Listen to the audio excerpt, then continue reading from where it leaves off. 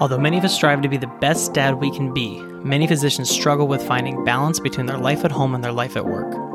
This is the Imperfect Dad MD podcast, the show where we discuss topics involving our minds, bodies, beliefs, relationships at home, and upping our game with our business practices and financial knowledge to better improve our role as dad and the lives of those around us. I'm your host, Dr. Jeremy Toffel, physician, husband, father to 2 boys, and self-proclaimed imperfect dad. Join me as I learn to embrace my own imperfections within all these topics. Now, let's get to today's discussion.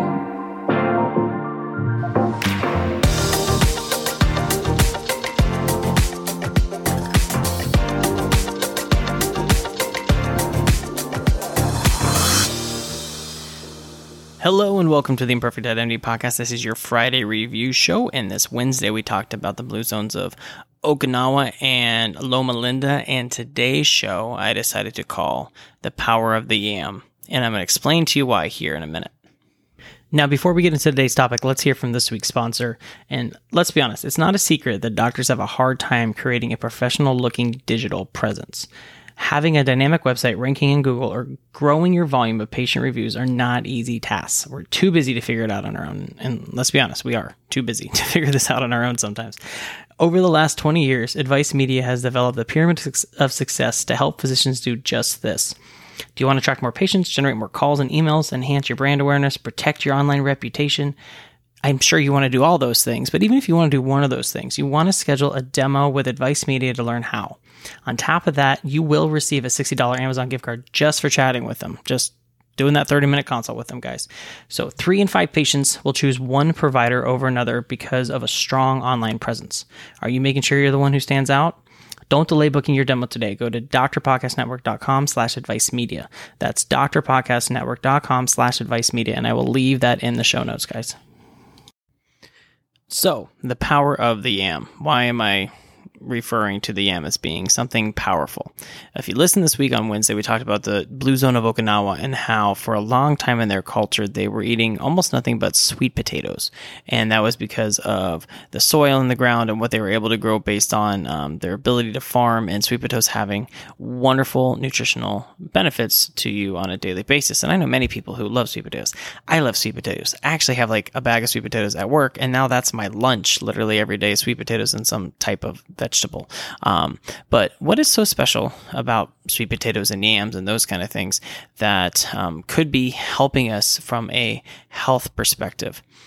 You know, back several Olympics ago, Summer Olympics, and we have the Summer Olympics coming up this week, and so this actually feels very relevant.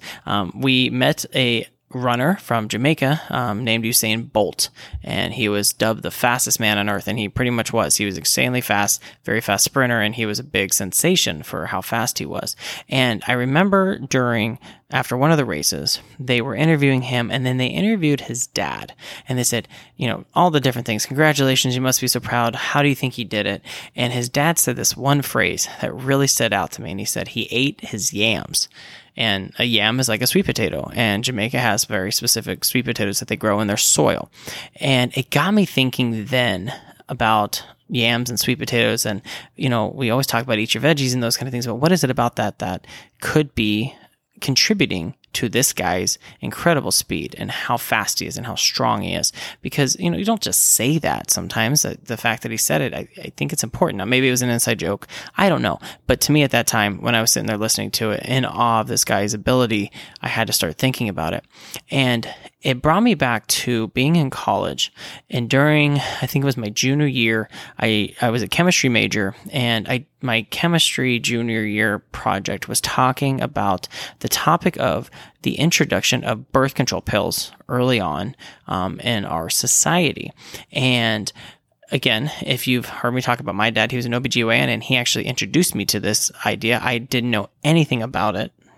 But the concept comes from a specific Mexican yam known as barbasco, and its discovery of being able to take it, break it down, and turn it into progesterone. The same progesterone you find in birth control pills. And back in the 1930s and 1940s, hormones were a huge topic. It was exploding all over the place. But the problem was there was not an economical way to produce these hormones to mass produce, pills for people to use as medications. Now, there were some types of plants that they found in different ways that maybe would produce similar findings and similar structures, but it just wasn't cost effective. And there was one chemist, his name was Russell Marker, and he enlisted several botanists and scientists to kind of look all over the place to try to find another type of plant, specifically a tuber or a sweet potato or a yam, that they could utilize in a specific chemical process known as the Marker degradation to take a chemical from these plants and be able to remove parts of these chemicals to then get to the structure of progesterone. And finally, in the early 1940s, he found this yam in Mexico. He found it initially, it sounds like in a botany book, but he located it. He hypothesized that maybe he could do it with this plant, went to the region. The people in the region were able to lead him to this plant. He brought it back illegally, because you weren't supposed to bring it back across the border at that time, and he was able to produce progesterone from this plant. And eventually he produced the largest amount of progesterone ever made in one setting, just by bringing these, basically, if you want to call them sweet potatoes or yams or tubers, whatever, across the border into the States and made it himself. And they said he made several kilograms of it, and it sold at like $80 a gram, which at that time was a lot of money. And so you look at our plants, you look at the things that grow, and when you look at a specific type of plant like this barbasco, this tuber, this yam, this sweet potato, whatever terminology you want to use to describe it, and it has the ability to produce a structure in our body that creates hormones. Now, the other thing they actually used this plant for was to actually make cortisol as well at that time, which again, super interesting, going from a plant to producing steroids, right? And now circumvent this back to, several Summer Olympics ago, and you have Usain Bolt running in all of these sprint races and winning fastest man in the world, and his dad's sitting there talking about how he ate his yams. And what if these Jamaican yams have a component to them that allows for, some type of natural growth hormone production in the body? I don't know. This is me just being totally out there with this.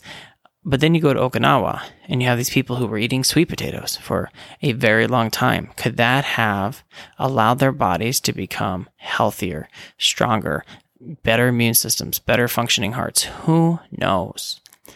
But that's the problem, is who knows? We don't know. Because again, when you look at these plants, a lot of their nutritional value probably comes from the soil they were grown in. So if you were to try to grow these Mexican tubers up in the United States, you may not get the same results. You may not get the same chemical structure that leads to progesterone. I don't know if they've actually tried it. Maybe they have. I haven't really looked at that. But then you look at Jamaican yams. If Jamaican yams are providing a health benefit to Usain Bolt, you can't probably grow those Jamaican yams in the United States and get the exact same results.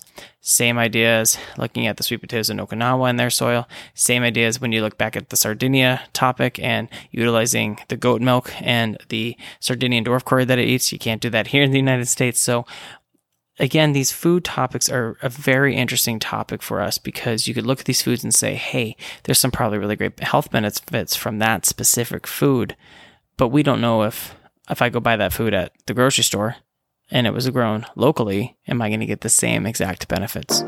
We just don't know. But I think it's a very interesting topic to think about and to discuss. So if you think it's interesting, let me know. Leave a comment. Send me an email. I'm at imperfectdadmd@gmail.com. Come to the website. Leave me a review or a message there. If you haven't subscribed yet, subscribe. Share it with your friends. And we'll see you next time. One last thing before we go, guys. Remember Advice Media? Don't forget to schedule a consult with them to receive a $60 gift card and strategic insight on what your current digital marketing is doing or not doing for you. Contact Advice Media at drpodcastnetwork.com/advicemedia. Again, that's drpodcastnetwork.com/advicemedia. My dad, Dr. Jeremy Toffel, is a pediatrician, father, and husband. The information provided in this podcast is not meant to be medical advice and is for your education and entertainment only.